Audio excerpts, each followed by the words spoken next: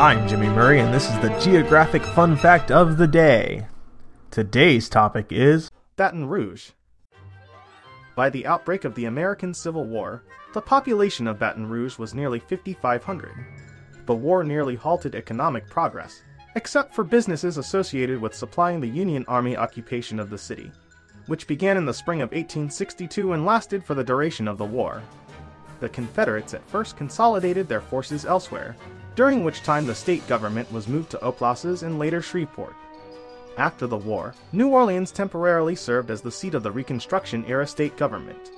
When the Bourbon Democrats regained power in 1882, after considerable intimidation and voter suppression of black Republicans, they returned the state government to Baton Rouge, where it has since remained. In his guidebook, Carl Baedeker described Baton Rouge as the capital of Louisiana, a quaint old place on a bluff above the Mississippi. In the middle of the century, the petrochemical industry had a boom in Baton Rouge, stimulating the city's expansion beyond its original center. The changing market in the oil business has produced fluctuations in the industry, affecting employment in the city and area. A building boom began in the city in the 90s and continued into the next decade, during which Baton Rouge was one of the fastest-growing cities in the South in terms of technology. Metropolitan Baton Rouge was ranked as one of the fastest-growing metropolitan areas in the states. In 2010, Baton Rouge started a market push to become a test city for Google's new super high-speed fiber optic line known as JoFiBR.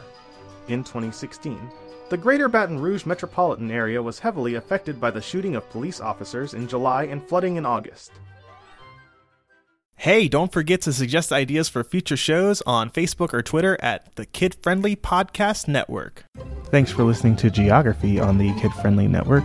Music by Kevin MacLeod. I'm Jimmy Murray, and this is executive produced by Chris Kremitzos.